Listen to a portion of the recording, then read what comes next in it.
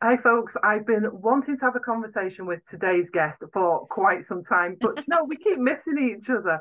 Today, just about, we are finally in the same Zoom room as each other. Now, Nick is also one of the contributors for the World's Shortest Video Summit, but she has what I think is like the most amazing job. So, first of all, I'd love for you to introduce yourself and tell our listeners a little bit more about your background. Yeah, nice to finally get you, get us together. It's been ages, hasn't it?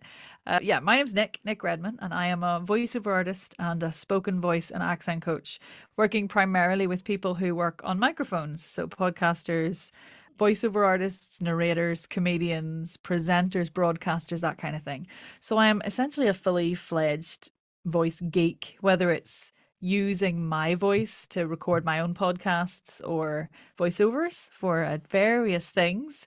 If you nip into any shop in Ireland, you'll probably hear my dulcet tones talking to you and selling you something, or if whether it's helping people with voice as well. So yeah, I just love everything to do with the voice. It's really my bag.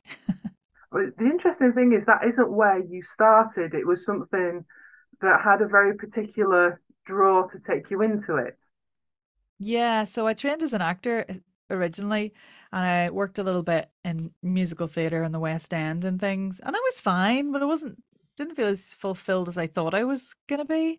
And then some point somewhere, a person was like, "Come here, you're Irish. I need this Irish voice for this voiceover. Come to this place in West London, and we'll give you like 300 quid for an hour." And I was like, "Pardon?" Like, I was working on the Fringe or like the little toe of the West End. So that was a lot of money from me. So I was like, yeah, great. So I went along and I did this voiceover. It was the first one I did. And it was just the most liberating, wonderful thing. I'd spent the early parts of my career and my entire life aiming for a career in musical theatre.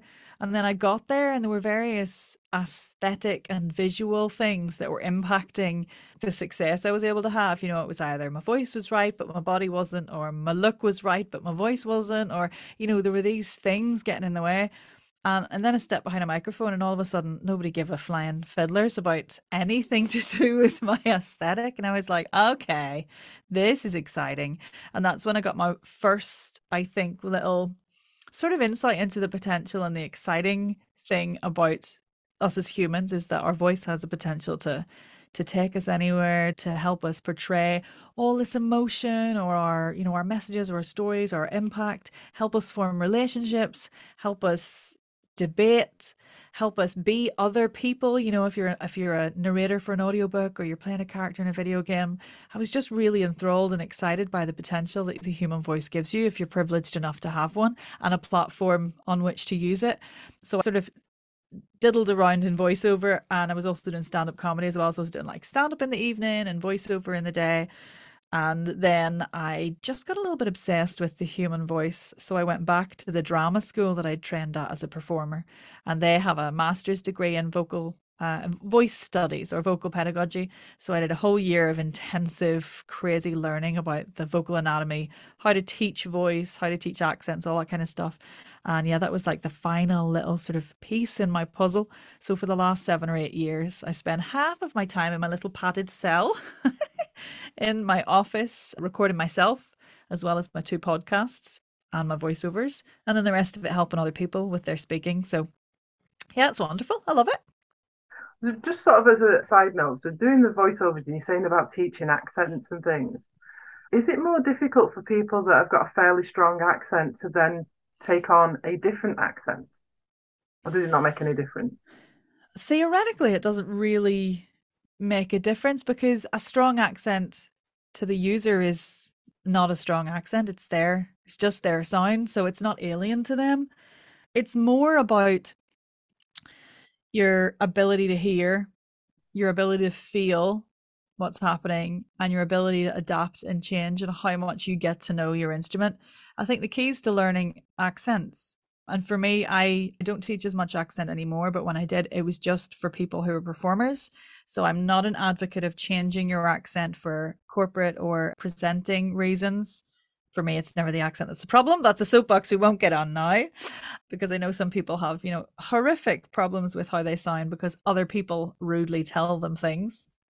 But for me, it's about understanding that you can make there's loads of potential for making, and it's just about exploring all those sounds that have been dormant in it on us for so long, because we learn to speak one way when we're born, because we know the sounds that start to get us things. And when we're born, we have the potential to make all of the sounds, insane amounts of sounds. And then you learn that mama gets you your mum, and dad gets you your dad, and snack gets you food, and you learn not to go you learn not to do that anymore because nobody gets you anything. So those drop out. So it's just about exploring, understanding you can have a bit of fun, and it's about feeling it, hearing it, seeing it. There's lots of different ways in, so it's different for everybody, really. I think that's absolutely fascinating because the voice is one of the real big stumbling blocks for people presenting on camera, that they don't like their accent and they don't like how they Mm. sound.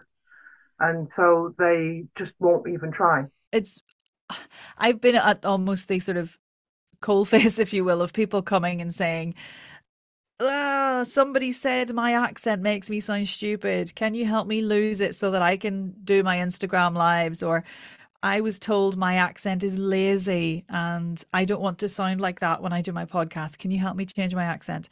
So a lot of the work I do, because I still get people coming to me for that. And I always say, if you look, there are people out there who do accent softening and accent reduction. And in certain cases, it might be beneficial. But for me, it's more about learning more about your accent and how much of you, a part of you, it represents, and on sort of embracing that exciting element of the fact that that is like the only completely original thing you have is how you sound. Like that to me is exciting, and that is a superpower.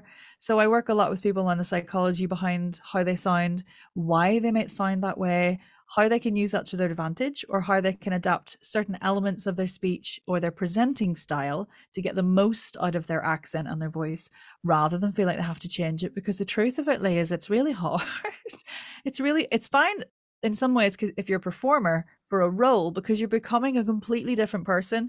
But if you're presenting or recording a podcast or being on a video or presenting to video or to camera, you need to be as much you as you can. And there's so much going on, if you've got the cameras and the sound guy, and maybe it's live on the street, or maybe it's Vox Pops, and there's all this stuff going on. The last thing you want to be thinking is, oh, I need to say face instead of face. Like, it's just another thing to put a sort of barrier between you and the listener and you and the audience. So yeah, I'm a big advocate for loud and proud, because obviously my accent is quite strong anyway. I think it's a great accent. I love it. Me too. I love it. I love it. Love it. So, why did you decide to take part in the video summit? So, as a vocal coach, you're not a videographer as such. So, why get involved? Well, video does play a reasonably large part of my world now, whether it's an Instagram reel and talking to camera. That is like a tiny bit of, video presenting that you have to get used to working into your world. And the other thing I've been doing recently is a lot of little snippets of video exercises for I made a product. I developed a product for my clients.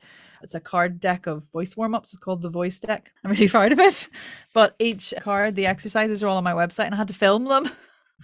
And like, I'd gone from being someone who was like stage and absolutely fine, in front of people, to someone who was like in a box and nobody ever saw them. So I have been trying to get my confidence back on camera. I'm fine with my voice, but getting used to being on camera and presenting and sharing what I have to share in a recorded way that feels me and authentic and open. Like, it's a skill, and every time you do it, you practice. No matter how good you get, you can always be better. So I thought it was just an interesting little challenge. I was like, what could I give? Let's 60 seconds, because I love speaking. I'll wax on lyrical for, hours. God love anyone who corners me in a dinner party. I'll chat for ages about voice. Oh, what do you do? Well, let me tell you what I do. So I just thought 60 seconds, that's interesting. So I think it was a bit of challenge, bit of practice, and reaching another audience, let's be honest, Absolutely. And I think for me, it's been really interesting to see how people have taken on the challenge, because giving you tip in 60 seconds is actually really hard Yeah, it to is. be concise. And some of the people spoke at like 4 or 5 words a second. They just wellied it as fast as they possibly could. Not necessarily the best approach. How is it that you actually managed to pull off giving your tip in 60 seconds? So I definitely scripted it. I scripted it and then reduced it and reduced it and reduced it and reduced it. Because sometimes with voice, it's easy for me to go, okay, so just do the lip trill. And then you're like, well, that people might not even know what a lip trill is. So that could have to sort of go back a few steps. So it was about getting it layman's terms as much as possible and choosing an exercise that I knew was really, really useful, very, very quick and reasonably simple for people to do.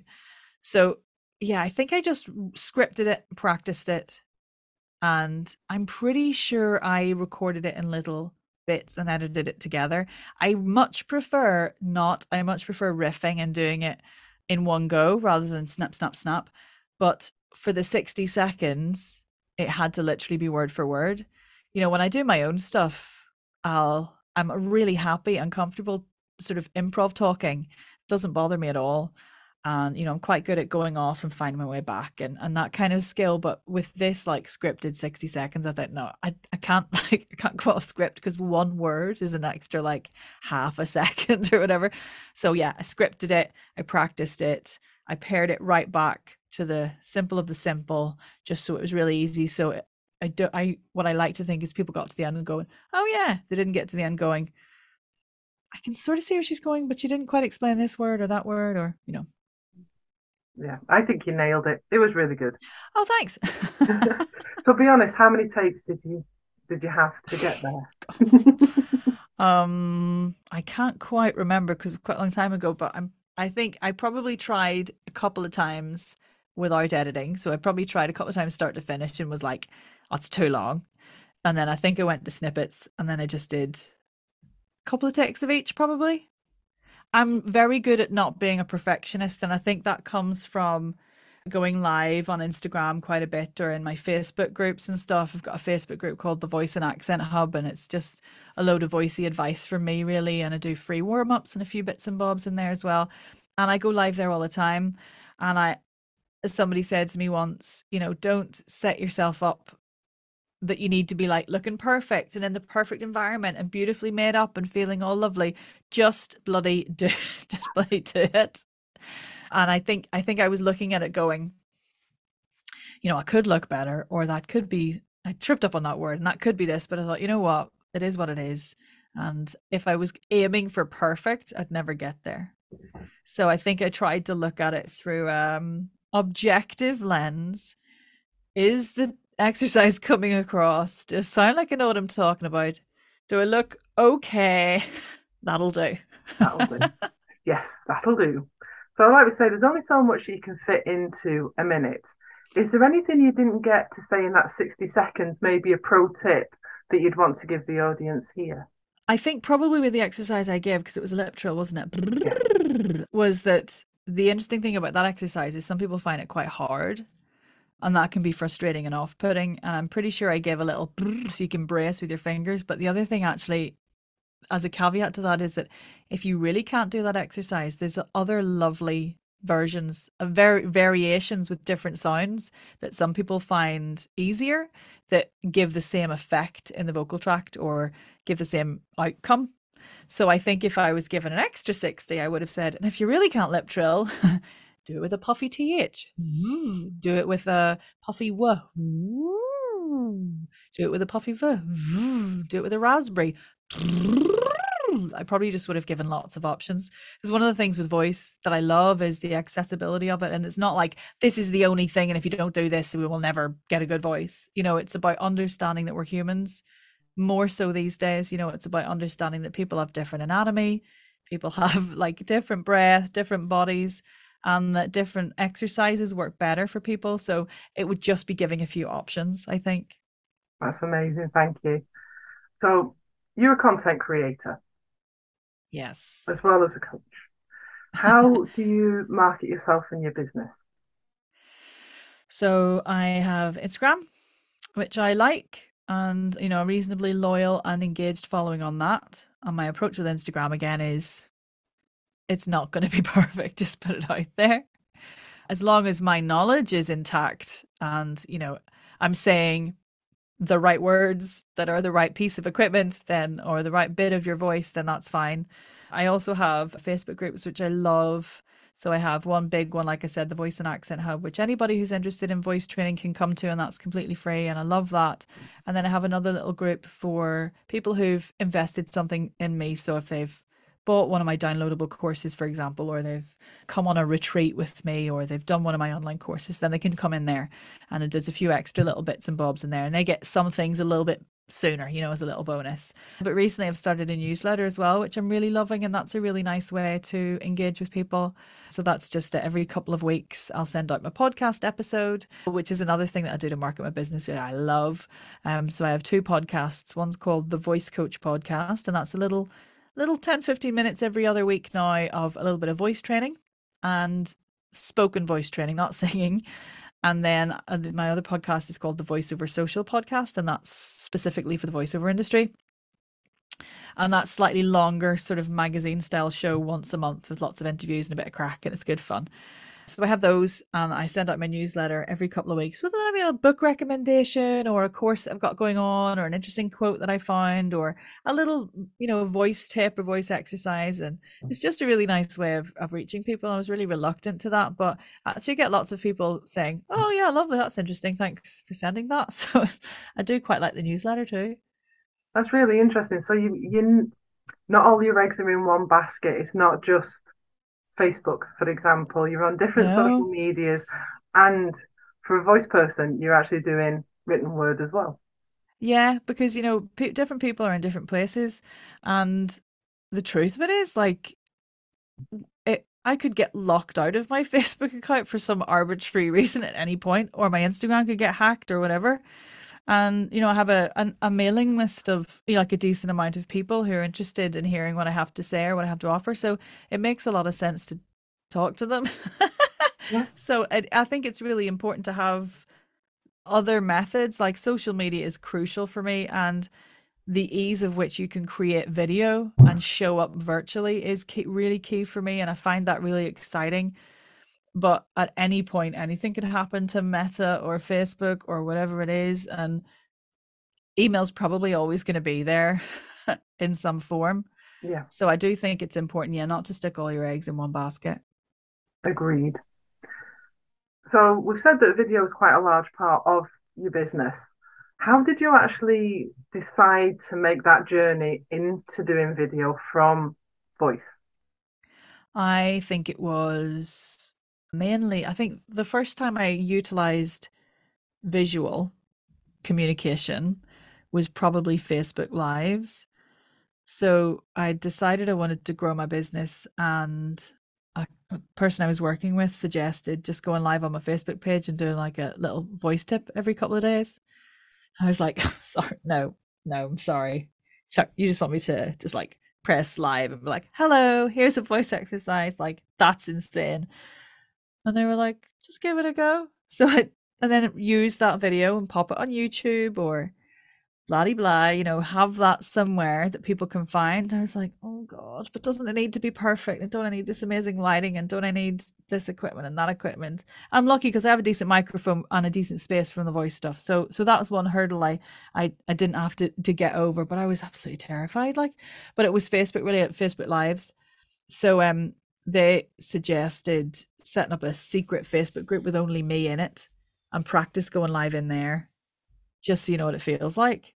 But I did it because it was another way of making content, and also at the time, although this always seems to change, the algorithm seemed to like lives and video, and it did help me grow the likes on my page, which therefore helped me grow my mailing list a little bit and my Facebook group a little bit and that kind of thing.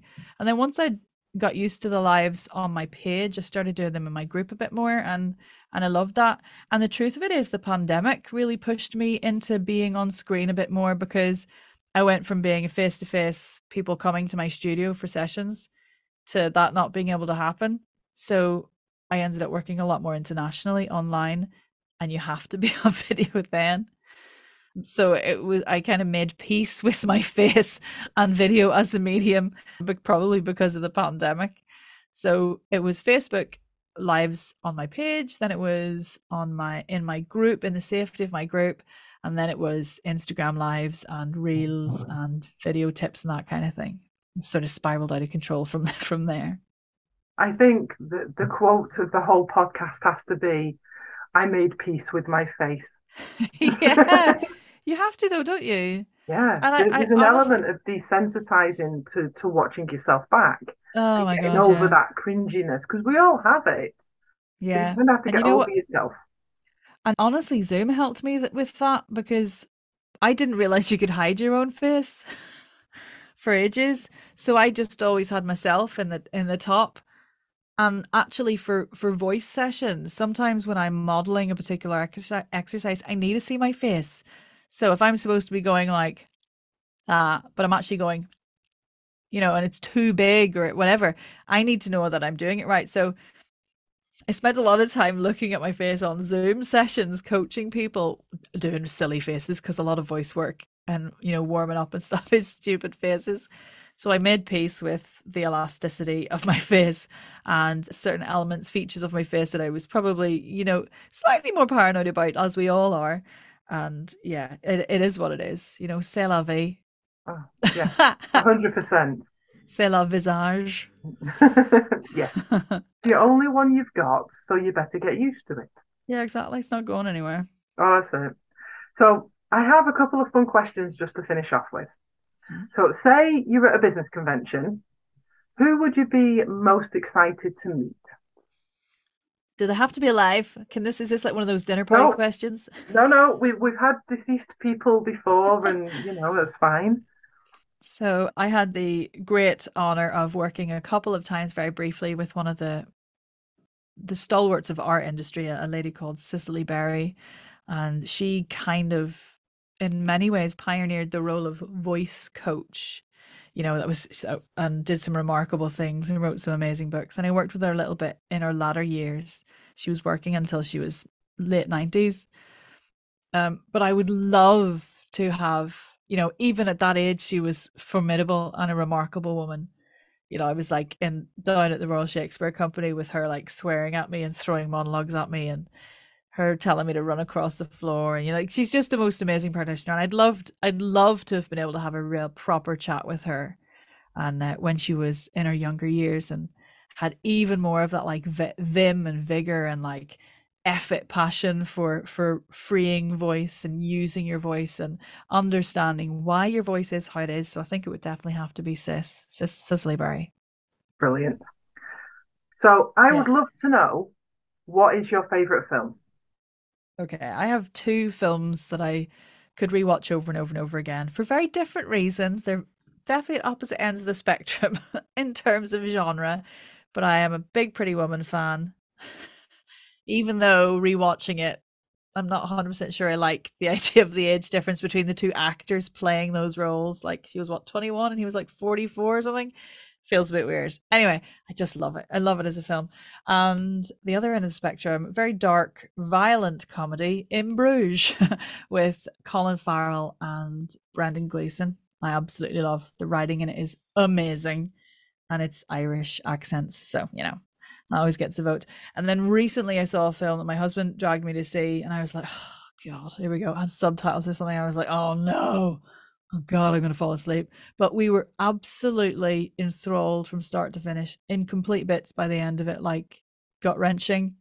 And that's a film called Everything Everywhere All at Once.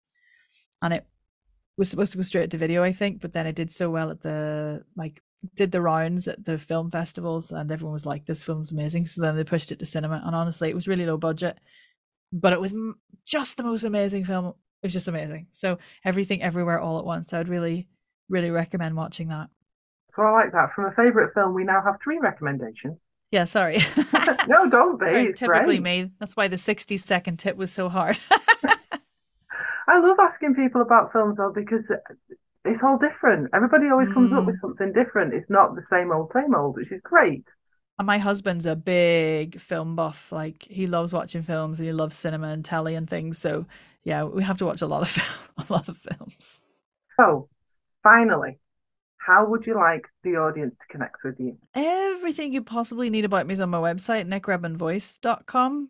You can join my mailing list, like my newsletter. Put yourself on my list for the newsletter, or you can listen to the podcast there, all that kind of stuff. But if you want like the fun, silly side of me and the voice exercises and tips and stuff, then head to Instagram. So I'm at Nick Red Voice I love your on there. Instagram. I don't Oh, follow thank a you. huge amount on the Instagram, but I do follow you, and I do like it because Thanks. there's a lot of value in it, but it's always quite light-hearted as well. Yeah, that's what it's basically a nugget representation of what you get when you get coached with me, I think. Lots of like value and intelligence, I promise, but it does through a lens of like Egyptry. Isn't that life? I hope so. It is my life. It is my life, I'm afraid. Well, thank you so much for taking the time to have a conversation today. I You're am so welcome. glad that we got there in the end. Finally, yes. Thank you. So the World's Shortest Video Summit is definitely worth checking out. There's 40 speakers in total with some excellent tips on all aspects of video, including lip trills. And even if you don't like one particular tip, you've only wasted 60 seconds. You can sign up for the summit by going to www.worldsshortestvideosummit.com. Thank you for listening to the Video Production Academy podcast, or watching it if you're viewing us on YouTube. I'm Lee Midlane, and I've been your host for this episode. If you'd like more information, resources, or free downloads, head over to the Video Production Academy at www.videoproductionacademy.co.uk. Reach out if you have any questions, queries, or comments, and subscribe to hear more inspiring conversations with business owners just like you who've built their business using video. Until next week, shoot for the moon.